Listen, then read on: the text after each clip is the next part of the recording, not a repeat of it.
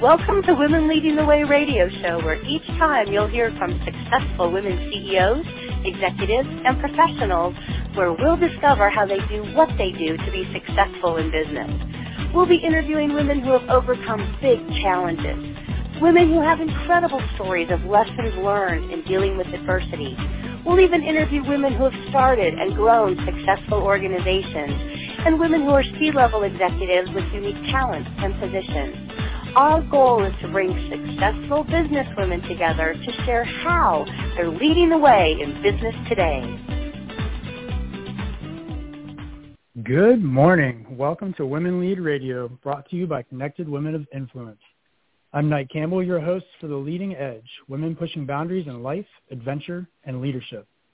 Our topic today is Leadership in the Mountains with Chrissy Oken. Chrissy is a mountaineering ranger on the tallest mountain in North America, Denali in Alaska, which she has summited several times, a ski patroller at Vail in Colorado.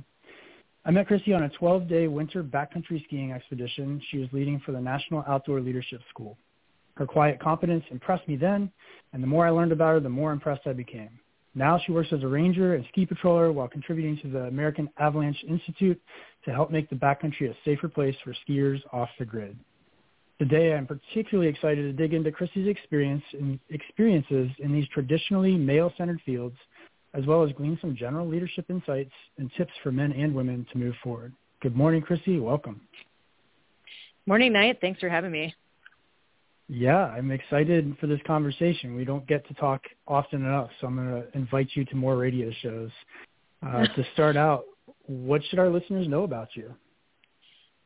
Yeah, so like you said, I work as a ski patroller in Colorado, and then I work for the National Park Service in the summer on Denali as a mountaineering ranger. I am originally from North Carolina. I grew up there. I went to high school and college in Massachusetts, and then I didn't really start down this path of, search and rescue and doing all this outdoor stuff until after college. During college, I took a semester off to do a NOL semester, and that kind of inspired me to start off down this route. And, right after college, I think my parents thought maybe it was just a couple-year thing, and I might have thought that too at one point. But 12 years later, now this is my career, and I don't think I'm going to switch careers. So That's awesome. And just for our listeners, to paint the picture, Chrissy is taking time out of her busy day. She's in full kit, huge harness, safety gear, doing lift rescue, so how to take people off of a broken lift at Vail. So if you get on a broken lift there, you'll be in good hands. Chrissy, my next question here is, I did some digging, and I wasn't shocked to find out that you got your degree at Harvard. That's a big shift. How did you make that decision? Like you kind of mentioned the NOLS semester, but yeah, I can imagine your parents thinking, oh no, what's going on here? How was that for you? Yeah, that's a good question. And when I went into college, I think I just been on this trajectory where I thought I was going to end up, working in New York in business. It's just kind of like, what I envisioned for myself in high school and then in college. And I did work for an investment bank for a couple of summers in New York. But I think that kind of helped me realize that that wasn't really where I wanted to end up. So my junior year, I went back to school. I was feeling a little, not lost, but directionless. So I decided to take a semester off, and I went down to Patagonia for 3 months with NOLS, the National Outdoor Leadership School, and spent 3 months living outside, learning how to mountaineer, learning some wilderness medicine, sea kayaking in this really remote, austere, intense environment. And I came out of that experience just, not changed, but really inspired. Like I'd seen something I really enjoyed and was kind of good at. And I went back to school, and I was like, well, I'm not going back to New York. And I was like, well, what should I do after school? I was like, well, I was really, really enjoyed and was pretty good at the NOLS thing. Maybe I'll try and go work for them. So, I actually gave them a call, and I asked them what I needed to do to work for them, and they told me. And for 2 years, after college, I built up my resume, got some teaching experience and skills, and then I started working for NOLS in 2012. What a great story. I cannot imagine you in an investment banking conference room, but I like to think about that. I fundamentally disagree with what I'm about to say, but a rock climbing instructor guide once started off a day of climbing for me and another group, saying that we're lucky that we get to do this because it doesn't contribute to society in any way. And I just really disagree with that. And you've gone from, the paradigm of society and contributing and investment banking in New York to climbing giant mountains and skiing and keeping people safe on the mountain.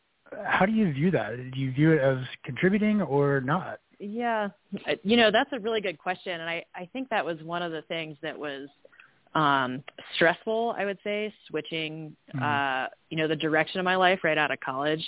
And I think it all has to do with your value system and your belief system, how can you do the most good for society, or what is contributing? And I think that can look like a lot of different things. I mean, just pure recreating, does that contribute? I don't know, but I think it's important for people's mental health for sure. Yeah. And then I think in my field, there are a whole bunch of different ways to contribute, like that rock guide who is taking you all out. I mean, that's contributing, right? Because you're teaching someone skills that they can go on and use. And now what I'm doing, I take people off Vail Mountain who are recreating, but that feels valuable, meaningful to me. And then the search and rescue I do on Denali, again, I'm just taking care of people recreating, but it still feels meaningful and like I have a purpose. So I don't know. I guess it's just your value system and what's important to you. Yeah. That's a great way of looking at it. Now, you are pretty high up there, pardon the pun. You're a climbing ranger on Denali, the highest peak in North America. You're ski patrol at one of the most famous ski resorts in the U.S. What was that process? So you mentioned the 2-year training and then the knolls. It sounds like all fun and games. You're going outside and playing all the time. But really, what was that process like, and were there challenges in that? Yeah, that's a good question. There were definitely challenges. I would say the way that I've ended up at these places in my career has happened one of two ways. And the first, for me personally, the first is what I described, going to work for Knowles, is I saw something that I wanted to do, and then I figured out the steps that I needed to take to get there, and then I worked over a long period of time to make that happen. That happened with Knowles. It happened with ski patrol. The first time I took the ski test, I didn't pass. Go figure, a girl from North Carolina. But then I worked really hard on my skiing for 2 years, and I did pass the second time. Now I've been patrolling for 8 years. But then some other things in my career that have happened, I haven't necessarily sought out. Like 5 years ago, I wasn't like, I'm going to go be a ranger on Denali. Instead, I've just sought out experiences that have challenged me and given me opportunities to learn and grow. And then in doing that, it keeps opening up new doors for me. So, the ski patrolling, and then through Knowles, I basically learned how to mountaineer about 10 years ago and met partners and went and did hard things with them and upped my skills to the point where all of a sudden, like, one of my friends who was a Denali Ranger was like, you should apply for this job. Like, your skill set fits it really well. And it wasn't something I thought about in the past, but with his encouragement, I applied and I got the job. And that's been another really cool opportunity. So yeah, either seeking things out or just keeping an open mind and trying to further my skill set and learn as much as possible. Those are kind of the ways that I've moved forward in my career.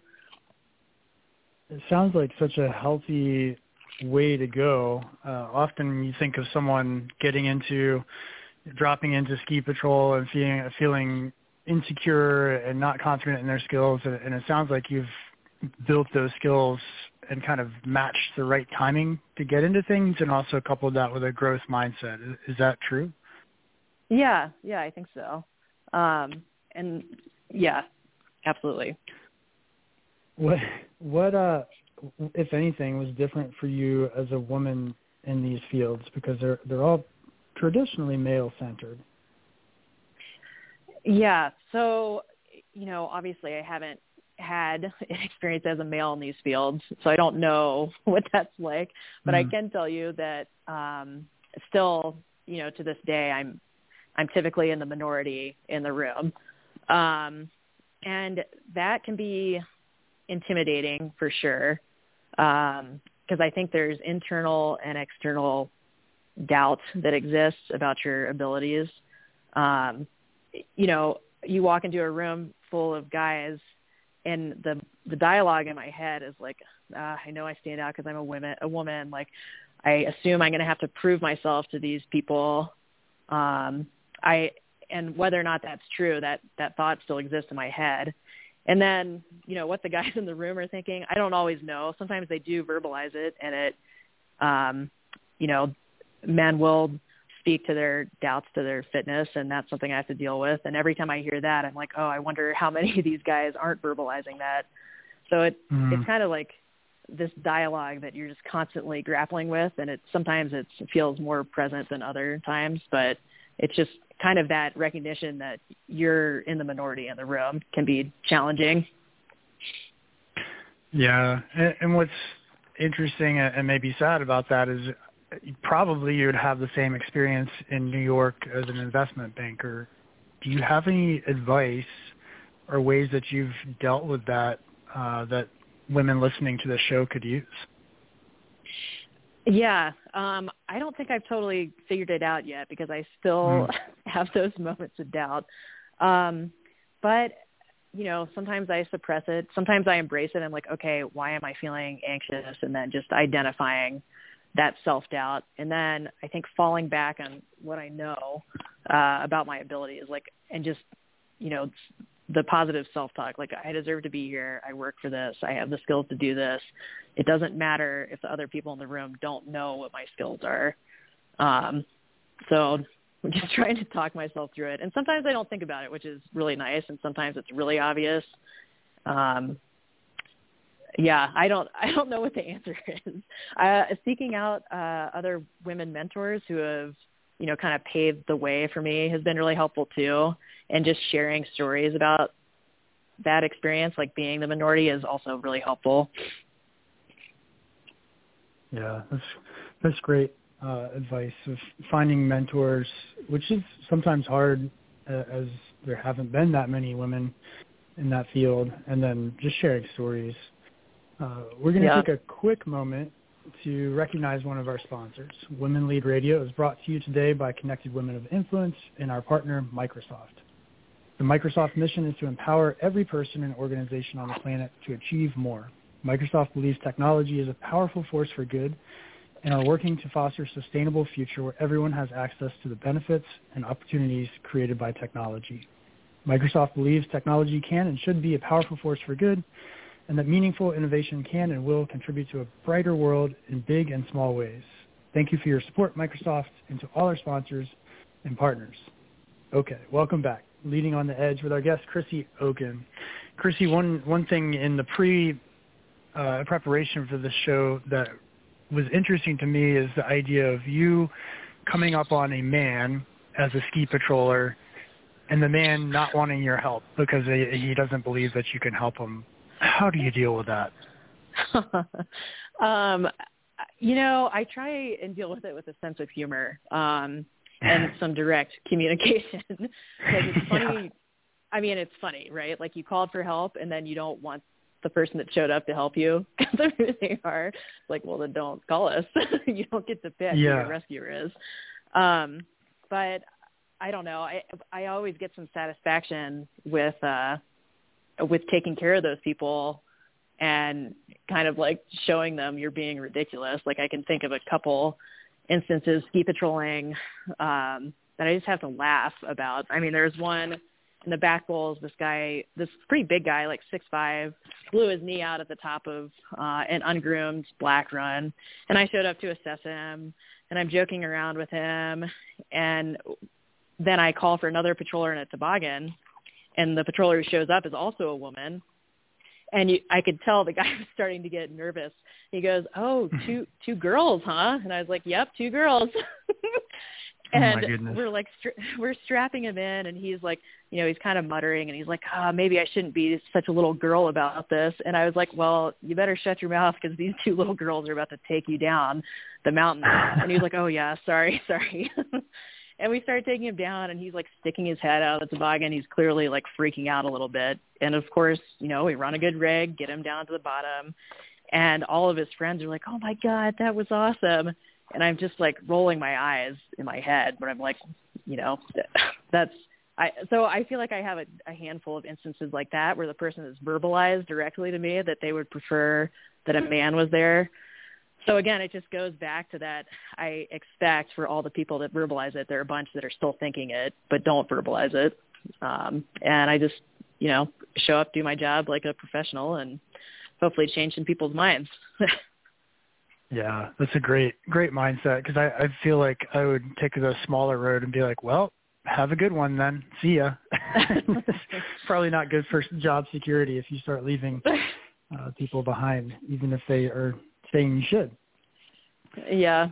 Well, I have done that before when I've had some male guests cross the line into like sexual harassment, and I can think of 2 times where it's just like, I'm not dealing with this person. I am going to call a male patroller, and they can deal with this jerk. Yeah. Please tell me you talk to the patroller and make sure that there's at least a 30-minute wait for that pickup. Yeah, exactly. Chrissy, I want to talk about women in leadership a little bit. And you skied Mount Logan, which is the second tallest peak in North America, on an all-women team. I'm curious what that experience is like. Yeah, well, it was awesome. It was really cool. I went with my friend Sarah, who is a really talented mountaineer, also a ski patroller, and I met her through Knowles. So, I was talking about how I learned how to mountaineer through Knowles and met partners that way, and she's one of the people that really helped. I got to, I went out into the mountains and kind of got after it with her and did some cool stuff to expand my experience. And one of the things was going to ski Mount Logan. We had first, the year prior, tried to ski Denali and got totally shut down by weather. And that was my first experience on that mountain. And it was, pretty typical experience up there. The weather is really bad. But the next year, we decided instead of going back to Denali, we would go somewhere with less people. So we went to Mount Logan, which is in Canada. And yeah, we flew on just, the 2 of us on our skis, and we summited in 16 days, dealt with some really harsh weather together. Again, dealing with that with a good sense of humor is important, I think. We went, summited, and the next day skied back down to base camp, and it was a really, really incredible experience, just the 2 of us out there. Like, I remember going onto the summit plateau of this mountain. You have to go over this 18,000-foot pass, and then you're on this huge, wide summit plateau, and you're it feels like you're hanging it out there, because if weather came in while you're on the summit plateau, you'd have to go back and up over that 18,000-foot pass to escape. So skiing down from that, I don't think I've ever felt further out there in my life, because I was like, well, if weather comes in, something happens, it's just going to be the 2 of us figuring this out together. And that was scary, but awesome. It was a really cool experience. It sounds amazing. Was anything different having an all-women team? Would it feel different or look different with men on the team? Yeah, that's a really good question. It's not like I intentionally thought out stuff with Sarah because we were both women. I think our styles of expeditioning just fit really well together, and our motivation fit really well together. I think it is awesome being in those situations with women. Like Sarah and I also then went on to guide Denali together with another woman, an all-female team. And I think just there's definitely a point of pride, kind of showing people up a little bit, which I think can also be a mental trap, because you want to prove to people that women can do this type of stuff. So I think being aware of that was in the forefront of my mind, like making sure we're making good decisions, even with that added pressure. And then I think just going through hard stuff with other women is cool. Like, you can commiserate about shared experiences and there's a special experience for sure. Yeah, it sounds like it. I'm getting all jealous over here just listening. It sounds amazing.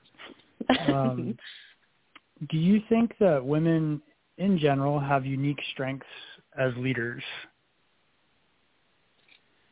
Yeah, that is a good question. And I'm not sure that it's just, by virtue of being a woman that you have unique strengths.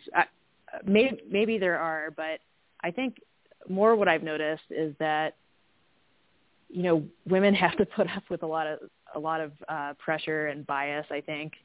And I think learning how to navigate that makes you a better communicator, makes you more self-aware, makes you a better listener in some ways, because I think that women are really used to being spoken over.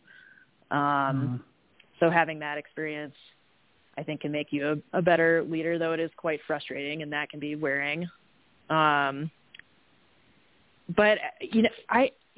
I was thinking about this question, and, Knowles used to, at an early stab at inclusivity, used to talk about male and female leadership styles, just trying to understand, I think, why men and women operate differently. And I'm glad they've moved away from that, because I'm not sure that you can just assign leadership strengths based on gender or any, sort of identity like that. But I think being aware of, like, a woman might be called bossy, whereas a man is recognized as confident.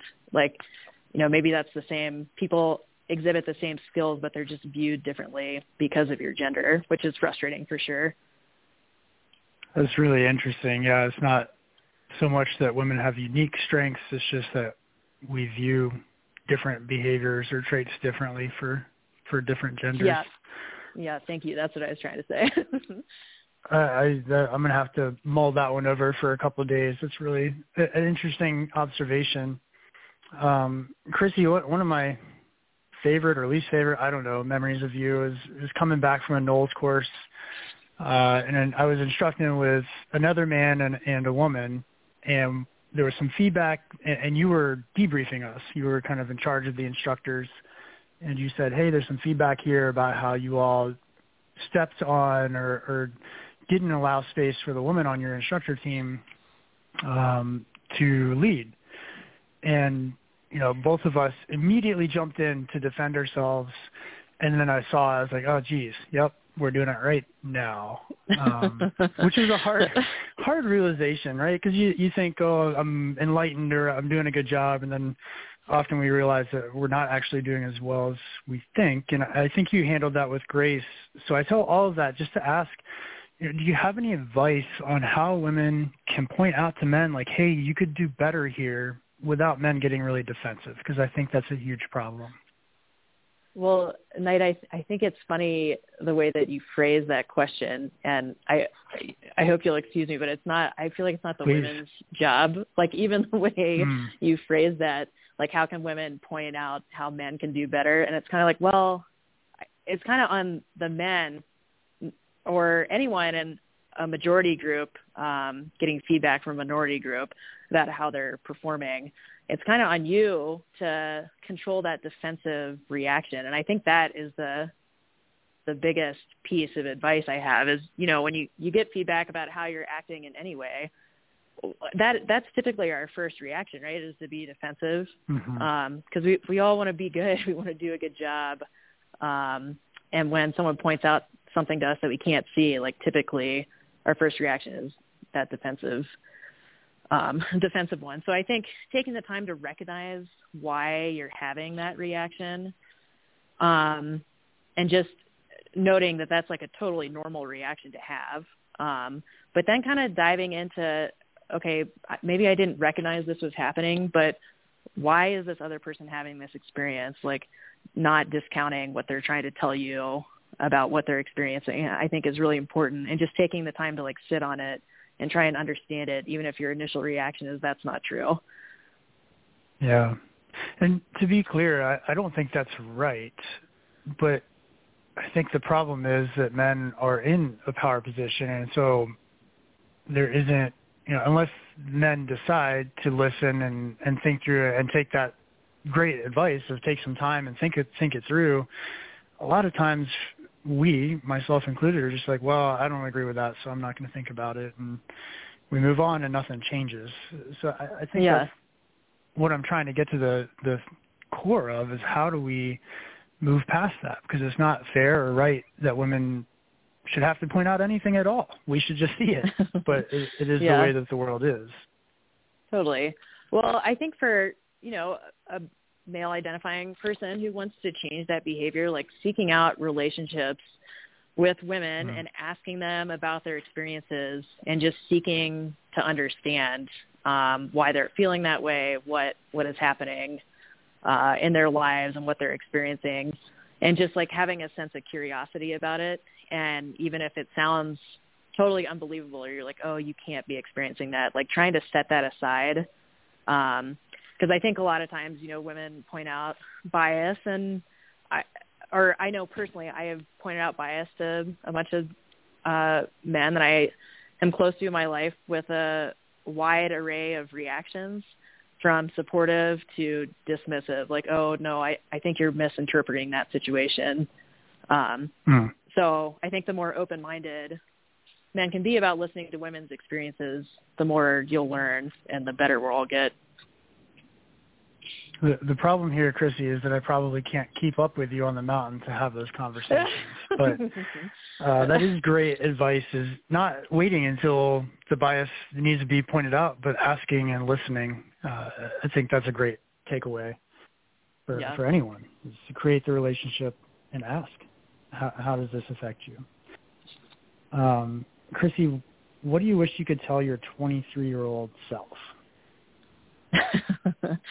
That's a really good question. I don't know. I think my 23-year-old self would not believe where I am right now. Like I said, this is not like, I didn't visualize this spot and then end up here. I just kept seeking out new experiences and ended up in this really wonderful place. So I guess that's the advice that I would give, is,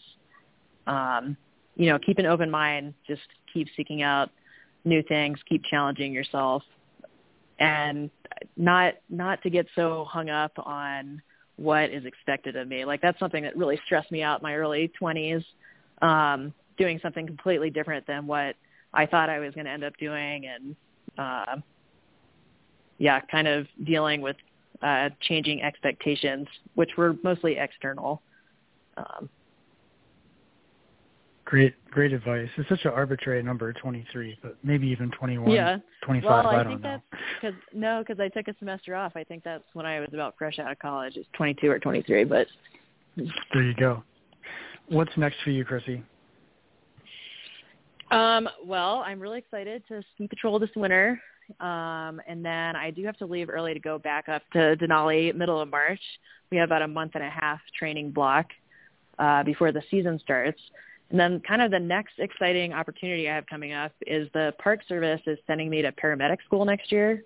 So middle of June, I'll be in Denver for 6 months at Denver Health doing their accelerated paramedic program. So I'm really excited to go back to school for a little bit, a little nervous about that. And, excited to see what opportunities that brings in the future.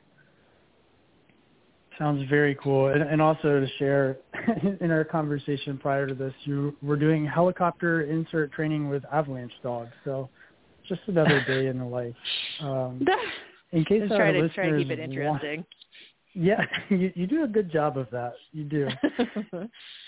In case our listeners do want to reach out and connect with you, what's the best way for them to do that? They can email me. My email is chrissie.oken@gmail.com, CHRISSIE.OKEN. Love to hear from people. And then the other way I was thinking about is Instagram, I guess. It's not like I'm an Instagram influencer, but it is a way that I use to keep in touch with people and keep up with friends. That's just chrissie.oken. And, love to hear from anyone that has questions or... Great. We'll include that information in the show notes for people. Chrissy, thank you so much for your time today. Really appreciate you sharing your insights and experience. Yeah, thanks for having me. It's nice to talk to you this morning. I know. We'll have to do it again. Okay, that's all for our show today. Thank you again, Chrissy, for being our guest, and thank you to all our listeners around the world. Remember, you can always tune into Women Lead Radio shows Mondays at 9 a.m. and Fridays at 2 p.m. Pacific Standard Time. It has been my pleasure to be your host today. I hope this episode inspires you to keep exploring, pushing your boundaries, and leading on the edge.